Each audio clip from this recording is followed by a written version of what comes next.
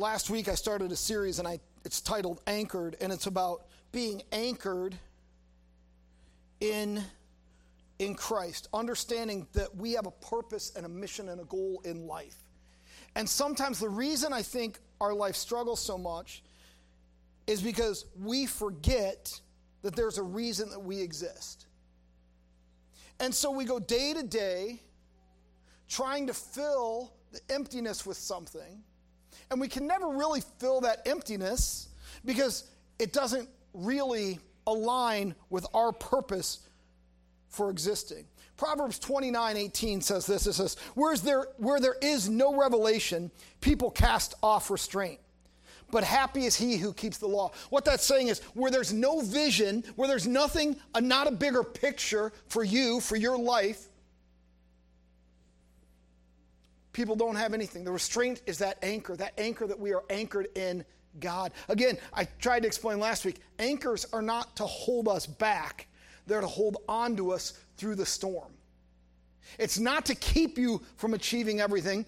It's to help you fully fulfill the purpose and the mission of your life.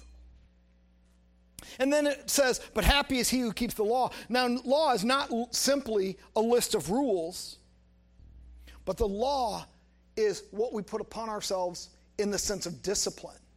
Some people are more self-disciplined than others. I have a friend who hasn't had carbs in like 16 years. I'm like, what is your purpose in life each day? I'm not saying my sole purpose is to eat carbs, but it certainly brings me joy to my life. And they started on an Atkins diet. It was in 2003, so sometime this year will be their 17th year, and they're still following it. I pointed out that Atkins himself is not even following it anymore. They say it's not fair because he died, but I'm like, yes, he did. And I know that he actually slipped and hit his head, but it was probably because he was faint from lack of carbs. We don't know. We'll never know for sure. But it's about that self-discipline. That's what it's talking about when it says the law. Without a vision, people perish. If you don't understand that you have a purpose, that you individually are called to something greater than what you can imagine, because this is the calling that God has put upon you, which means it's going to be greater. If you don't understand that there's something more to your life than just getting up, going to work, coming home, working out for a few minutes, watching TV, going to bed, and repeating the process, hoping for the weekend and looking forward to retirement. If you don't understand that, then it's all going to seem empty and meaningless and lost. If you think you are beyond or above that, then you're right. You are, because there's something greater for you. People need a purpose. People need to understand that there is something for the future. So without purpose, here's just a few of the things we struggle with. Without purpose, people will always fear commitment, because commitment will tie you down to something. I talked about this briefly last week, just in relationships. People don't want commitment. In social obligations, if people don't want to commit, if nothing better comes along, then I'll show up for your event. People don't want to sign up because that means I have to do something. And it's not that people are afraid to do something. I have people all the time that will show up here just to volunteer to work. We got a new signboards put in this week. Somebody comes and blows off. We got all new exit signs at our other facility because somebody just said, I'll give time to do that. So people will do stuff. I've learned it's not that people won't do stuff. It's that if I ask for a commitment to something, then people start backing off because they fear what that's going to hold them to. I've talked before about church membership. I don't ever even ask people to become members of the church. I really don't. Because I learned about 20 years ago, membership was on this sharp decline, and yet weekend attendance had only dropped about 7%, but church membership had dropped almost 70%. And that trend has continued. Church attendance has gone down incrementally slower. Membership is at basically the lowest point in our history for percentage of people that actually attend church. Why? Because people don't want to commit to something. That might require something of them. When people ask me, well, what does it mean to become a member of your church? I'm like, I don't even know anymore. What I think it means is that we're all doing this together, and I'm committed to doing this with you. That's how I see it. That's how I view membership. But at the same time, I view, if there's people that are members, there's a certain obligation I have to them. Once in a while, we'll get a call here at the church and they'll say, what's the cost to do weddings at your church? And I'm like, I don't know how much money you got, Throw out a number. Maybe maybe we can negotiate. And then they'll say, well, is there a discount for members? I'm like, I have never heard your name before in my life. You are not a member here. I always say, come and check it out before you do anything. The only time I'll be here is Sunday mornings. I don't really, but I think it in my mind. People are fear commitment because they don't have a vision. But when you have a purpose, when you have a vision, then you go, I can buy into that. You don't join everything. You don't need to join everything. Because if it doesn't align with what God has called you to, you don't need to be a part of it. But when I say this is what God has called me to, then I have to be a part of something. I have to commit to things. And that's hard because that goes against our society. It goes against our very ingrained nature anymore to commit to something. We live in a disposable society and in a disposable world because we don't want to have the commitment of things. Without purpose, the second thing I've discovered is it's way easier to give up. If I'm training for a marathon, or in my case, a 5K. But if I'm training for something, it's easy for me to get out there and remind myself, okay, I have to do this today. Each fall, in about August, I look and I go, okay, I've gained too much weight. And because I look at everything in terms of school years, I think I've got to lose weight. And so I start towards the middle to the end of August. I'm done with my summer trips, and I start losing weight. And I lose about 10% of my body weight.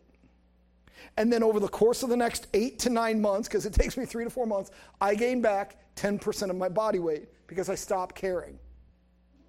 When I have that daily thing, like I got to do it, I eat less, I exercise more, I get up every day, I get myself moving. I'm really good because there's something that I'm working towards, a goal. Without purpose, without a vision, without a goal, it's so easy to give up. Jeremiah 12:5 tells us this. I read this last week. It's not a mistake. I'm reading it again. I'm doing it on purpose. But if you have run with the footmen and they have wearied you, how can you contend with horses?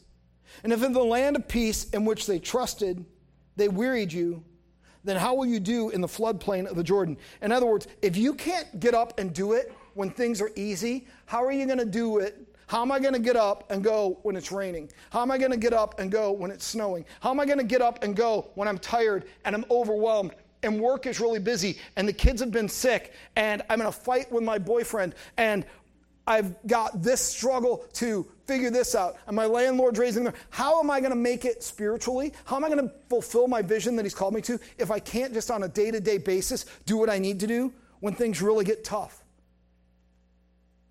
If when things are easy, I'm not willing to do it, there's no chance I'm going to do it when things get difficult.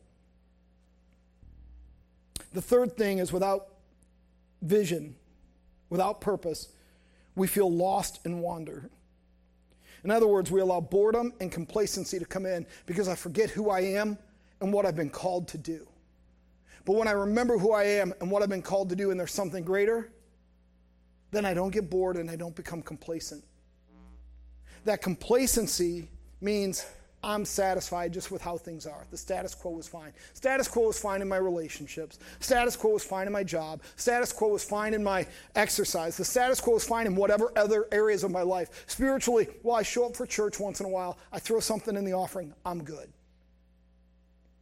And it's not because we no longer love God. It's because we've gotten bored with the process and we become complacent because we forget I have a greater purpose to my life than simply showing up once in a while.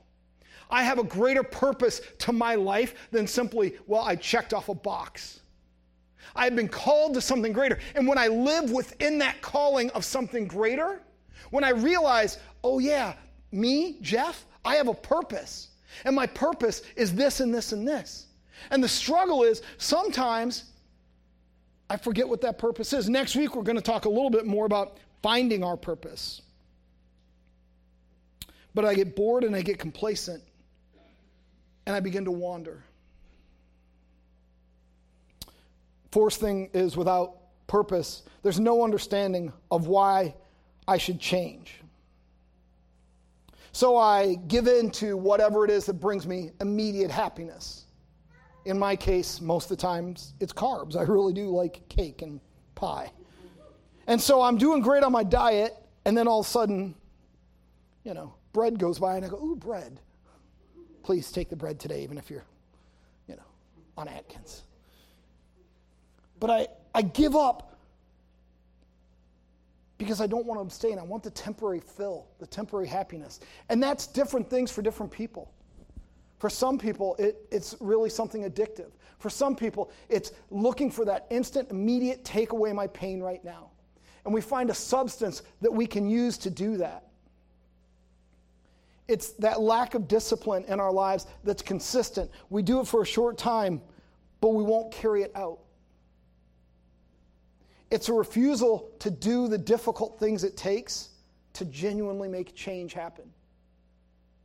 Sometimes people say, well, do you really believe people can change? Absolutely, I do. But I think it takes time and discipline. People want to say they've changed and have instantaneous, but we aren't an instant world. You can't microwave your bad habits and have them gone. It's time and consistency. And so if I don't understand and I don't feel like I have a vision, then why give these things up that bring me this instantaneous happiness? Why give up the things that take away my boredom or my pain or my whatever? So like I said, next week we are going to talk a little bit more about purpose. But what I want to first help you realize is this. 1 Peter 2:9 tells us this, but you are a chosen generation, a royal priesthood, a holy nation, his own special people, that you may proclaim the praises of him who called you out of darkness into his marvelous light.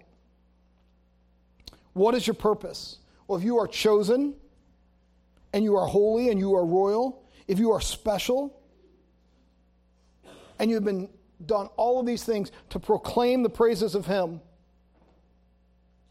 then I think that defines it. Now, it's going to look different in your setting. It is. It's going to look different in your setting, and it's going to look different in mine. See, part of it is my occupation is to proclaim who Jesus is. And that's not necessarily your occupation. However, in some ways I've got it easier because it's a calling for all believers.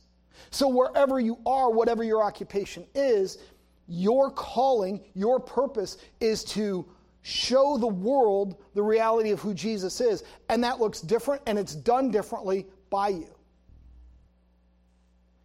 It's done differently by you than it is by me. And every day, some of us are just fighting a battle just to get through the day. And I understand that, and I respect that. At the same time, we have this greater calling, this greater thing that he's given us. We have a greater purpose than just the day-to-day existence. To proclaim the praises of him who called you out of darkness into his marvelous light. What a beautiful picture.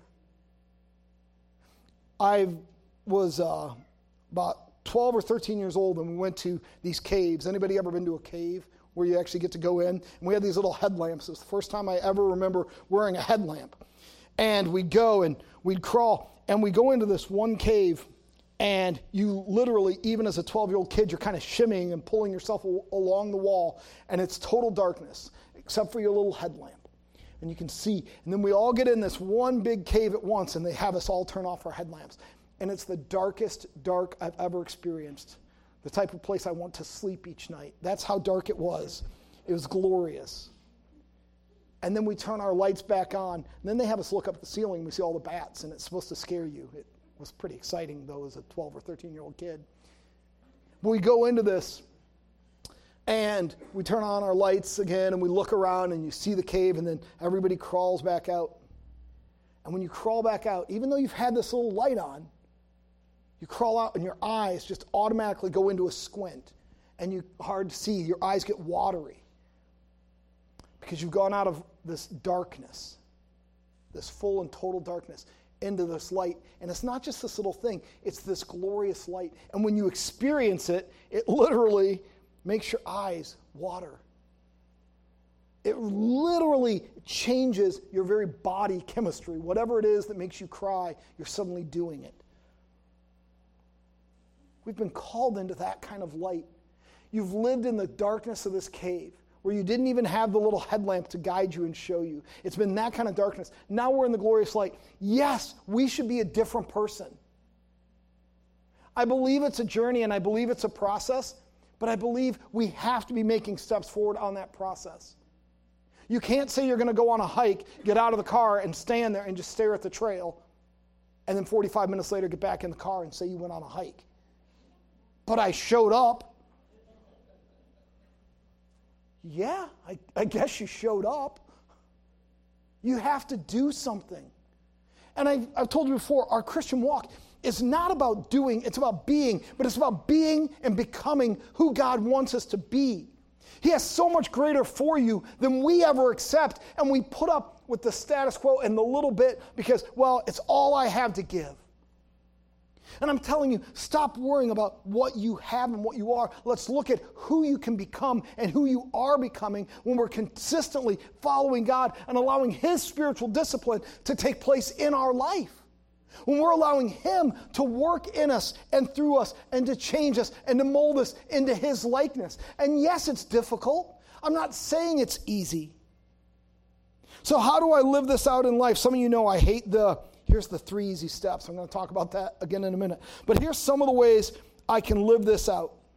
Once I understand my purpose, which next week we're going to talk more about that, but how do I live this out? By daily preparing spiritually. So what does that look like? Here it is. It's this simple. Put in the effort to know God.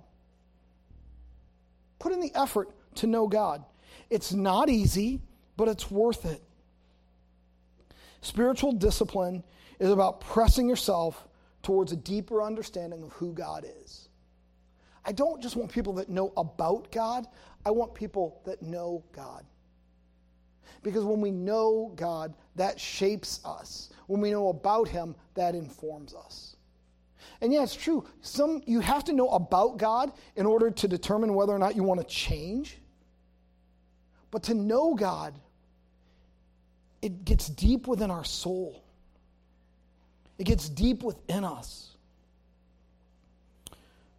Another way we put this in practice is we can't look for drastic changes, but we have to look for incremental growth points.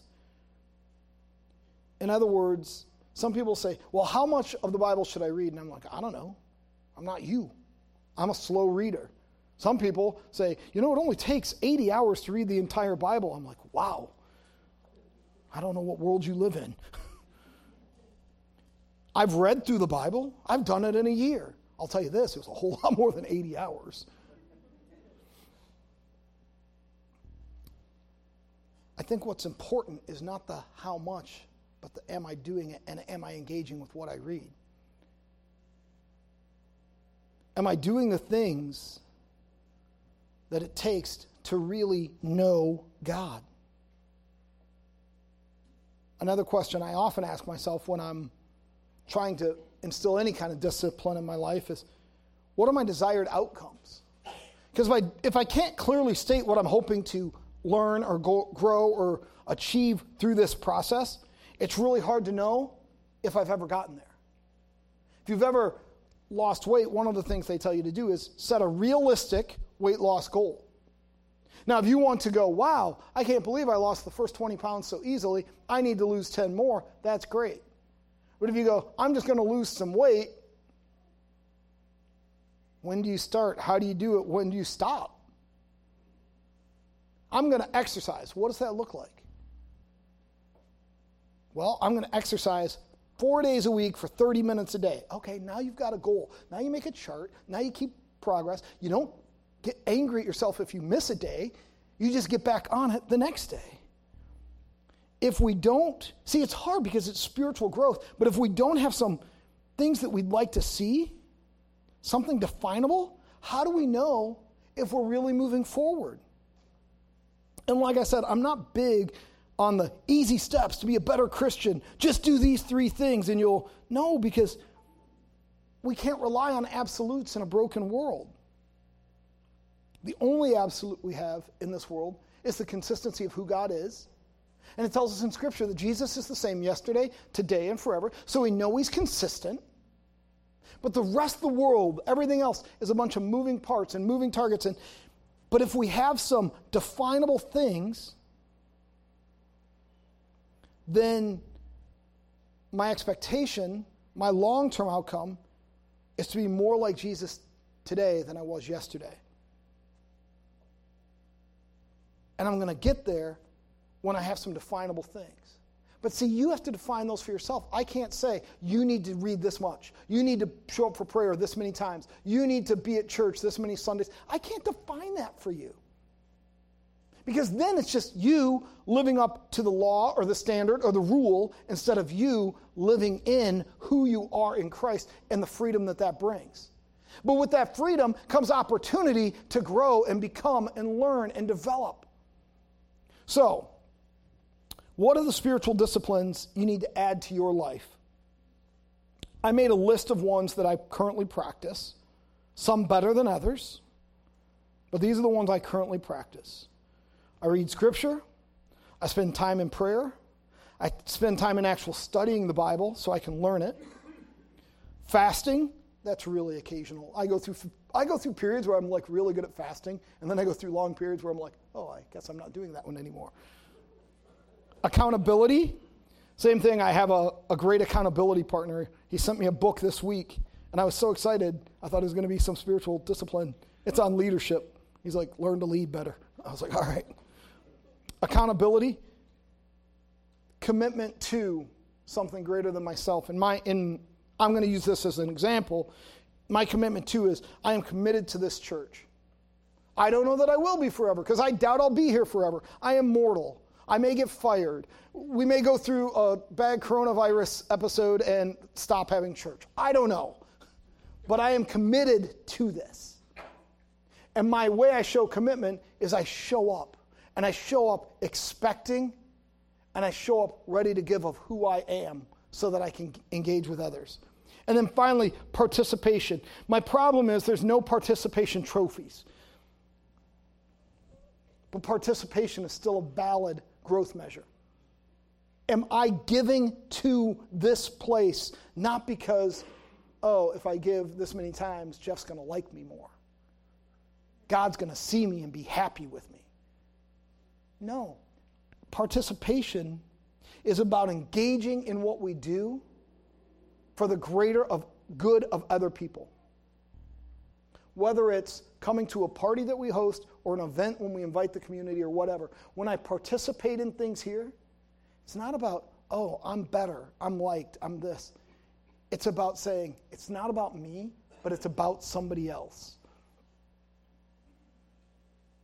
So those are just a few of the spiritual disciplines that I practice. Yours might look different. You may have others that I'm not doing. I know people that meditate. That's great. I spent some time doing that. I just kept finding myself just wandering mentally. I would be good for about 30 seconds to a minute, and then I'd start thinking about everything in the world that I could be doing with that time. I realized that doesn't work for me. For other people, it works great. There's all kinds of other spiritual disciplines you can put into your life. These are the practices and principles that I've put in that have helped me and shaped me and helped me become who God is shaping me to be. So the question I do ask myself all the time is not, can I do more? But what does he want me to be doing that I'm not doing? Because if I take on something else, I may have to lose some of these. But that doesn't mean that for a season, I'm not going to take on something else. I may participate in pre-service prayer for 6 months. But then I may find that, I want to participate in ushering and greeting. And those two are in direct conflict because it's at the exact same time. It's just the truth. You may participate in a Bible study on Tuesday nights, but then something happens and your life changes and you can no longer do Tuesday nights. That's okay. You're not in trouble for no longer going to that Bible study. But what are you going to replace it with to have something else? And most things we do here, whether it's a class or a home group or whatever, I go, we do it for a season. We do it for 10 weeks, 12 weeks, 6 weeks. And then we stop. But then if you look, maybe a month or 2 months later, oh, look, there's something just like what I just went through. and we start up again. Why? Because I don't expect somebody to be committed to the same thing for the next 50 years of their life. I want them to be committed to something that helps them grow. And then some people will jump right back in and do the same thing again. That's great. I welcome that. And other people are looking and saying, no, I want to learn something different or something new. Here's the thing. Here's the common thing. Participate in something. Be a part of something. So what do you need to add in order to see growth in your spiritual life? What is it for you? Maybe you've got a lot of baggage that you need to deal with. Maybe you just need some counseling for a while. I've got a couple of counselors I can highly recommend to help you deal with some of the stuff you're going through, some of the past trauma or pain or hurt, so that you can be open to what God has for you. I don't know, but what would you add to your life? Next week, we're doing Hebrews 6, 13 through 20, talking about our greater purpose, how to discover that, and how to really dig into that in light of what they say in Scripture. That's what I want you to understand, that you have a purpose individually. I believe we corporately have a purpose as a body, but you individually have a purpose, and you have a part. And I want you to see that and see that fulfilled in you. Father God, I thank you for our congregation, and I thank you for what you're doing in us and through us. God, I pray that you would just help us to see and know you more. Help us to understand the purpose that you have for us, that it's greater than what I even see for myself. Help that become more real in us. God, I just pray that we would be pressed forward toward that calling you have for us, so that we can walk in that, so that we can relish that, so that we can live in that. In your name, amen. Today I'm doing communion a little bit different. I don't know how many months I'll do this differently. I just don't know. Organic, antibacterial spray. That's how committed I am to you. We're going to invite you in just a moment to come up. We'll be serving you a piece of the bread and a tiny cup of juice. You can just take it back to your seat. One of the things I tell people every month is, this is representative. This is the body of Jesus. This represents his blood. And it's not simply ritual or habit. Because we talked, should we just postpone doing this for a while? Should we? And I said, I so value it. It's that moment where he says, everybody come to me.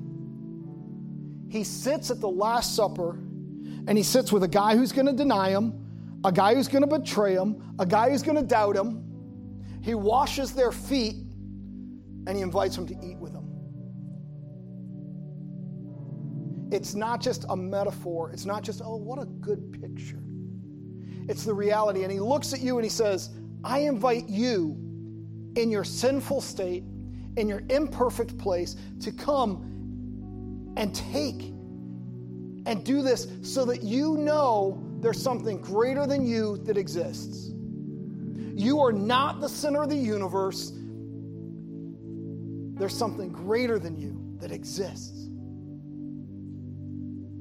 And I invite you today to set aside all your preconceived ideas and notions, all the stuff that, good or bad, that along the way you've associated with this, like the I'm not worthy and I'm not good enough because I'm not perfect. You never will be. But you're invited to come and to take. I'm just going to hand you a piece of bread, hand you a cup. Just take it back to your seat. Take it whenever you're ready. You can take it right here. You can take it as you sit down. But everybody is welcome. Everybody is invited, because God's looking at you and saying, I want a relationship with you. You are a sinner in need of a relationship, and I want that relationship with you. And so I just invite you to come and take today. Tracy's going to take gluten-free. If you, for any reason, cannot come forward, whether that's spiritual, physical, emotional, you just go, Jeff, I can't do it. I can't walk up there. I can't be up there. Whatever. Just raise your hand. She's going to come, and she has the gluten-free. And then after that, we'll have the gluten-free in the middle section here. So if you need to be gluten-free, we'll have that in the middle section. And Mike will take that when she comes back up. But if that's you and you need someone to serve you at your seat, don't be embarrassed. Don't be shy. I don't keep track. We don't write it down later who wouldn't come forward. We just say everybody's invited. So if you need that, go ahead. Tracy will come and serve you. Otherwise, we'll have 3 serving lines right here.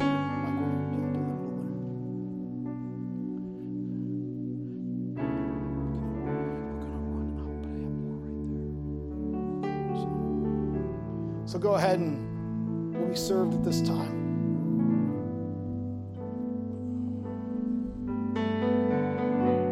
You call me out upon the waters, the great unknown, where feet may fail,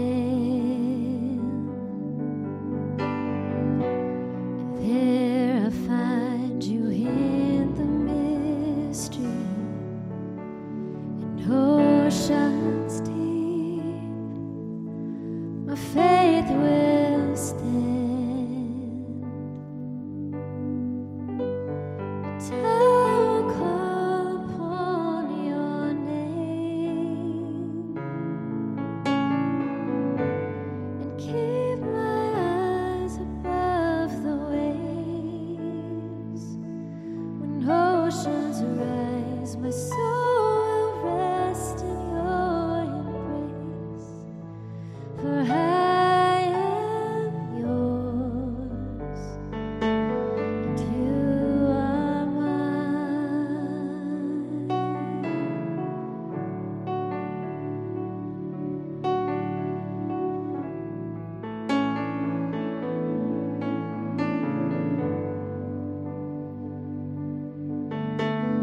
Your grace abounds in deepest waters. Your sovereign hand will be my guide. Where feet may fail and fear surrounds me, you've never failed, and you won't start now.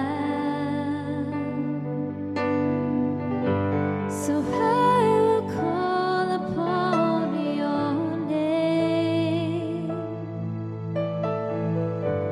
and keep my eyes above the waves.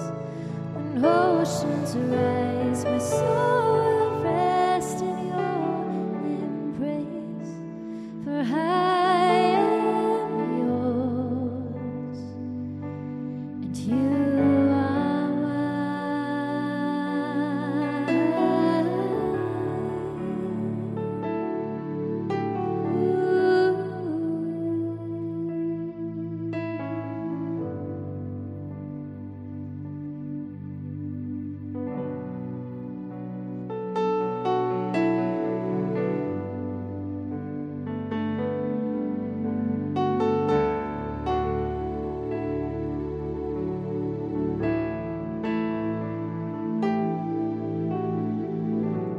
Spirit, lead me where my trust is without borders. Let me walk upon the waters wherever you would call me.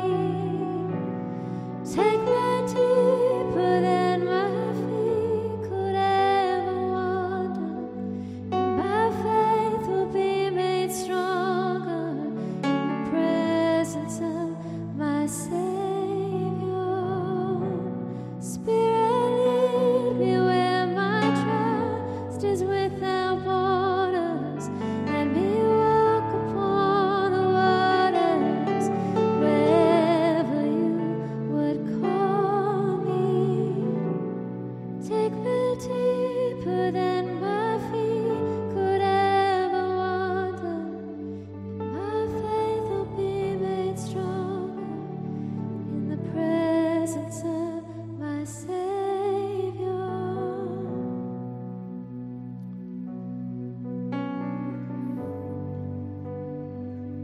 It's so easy. Even as I was thinking, how am I going to do this? I don't want to change. I like the way I do it.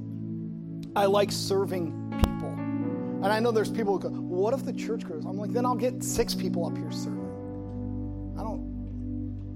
There's nothing that stops us from, and yet at the same time, I can't let it just be ritual because that's how I do it. There's something significant about this. There's something that says this matters and this means something. That I need something greater than me in order to have a reason to exist. Because otherwise, my world can become Jeff-centric really fast. It can become so me-centric that it becomes so much about what I want right now that it no longer is about him. And you guys, this is my reminder. This isn't about me. None of this life is about me. This life, my purpose, is something greater than what I do or accomplish or how much money I make or how much money I lost this week. It can't be about that. It has to be about I exist because I've come out of darkness into the marvelous light, and I need to let other people know that. And I need to walk into that light and have tears in my eyes more often. Because that, my friends, that gives me hope. That gives me purpose. Just the day-to-day doing my job, even if I'm doing the best job in the world, doesn't give me purpose. Either people will pat me on the back and say, good job, but it's not purpose, it's not meaning, it's adoration from others. I need purpose because it can't just be about one more day and one more dollar and one more something Jeff accomplishes. It has to be about others seeing the marvelous light because I'm consistent with the purpose that he's given me. And that's what I want for you guys. That's what I want for you to experience and to know and to see. I want you to fall in love with Jesus so much that you can't be the same. God, I thank you for this congregation. I thank you for Gathering Place. God, for those who are sick today, I pray that you would be with them. For those who can't be here for a variety of other reasons, I pray that they would feel your comfort. God, for those who are walking even in fear today, maybe it's caution, God, I pray that you would be a presence with them where they're at. God, that we do come against any disease that would come against us. God, any disease that would threaten to harm us, we come against that knowing, Father God, that you have a greater plan for us. God, I thank you for who you are, for what you're doing in this congregation, for what you're doing in this community around us. God, we celebrate and we are excited to see that. May we know you more. May we see you more. May we find more purpose in our lives. And may we reflect all that you are onto others around us. In your name, amen. Thank you. Have a great week. I'll see you all next week.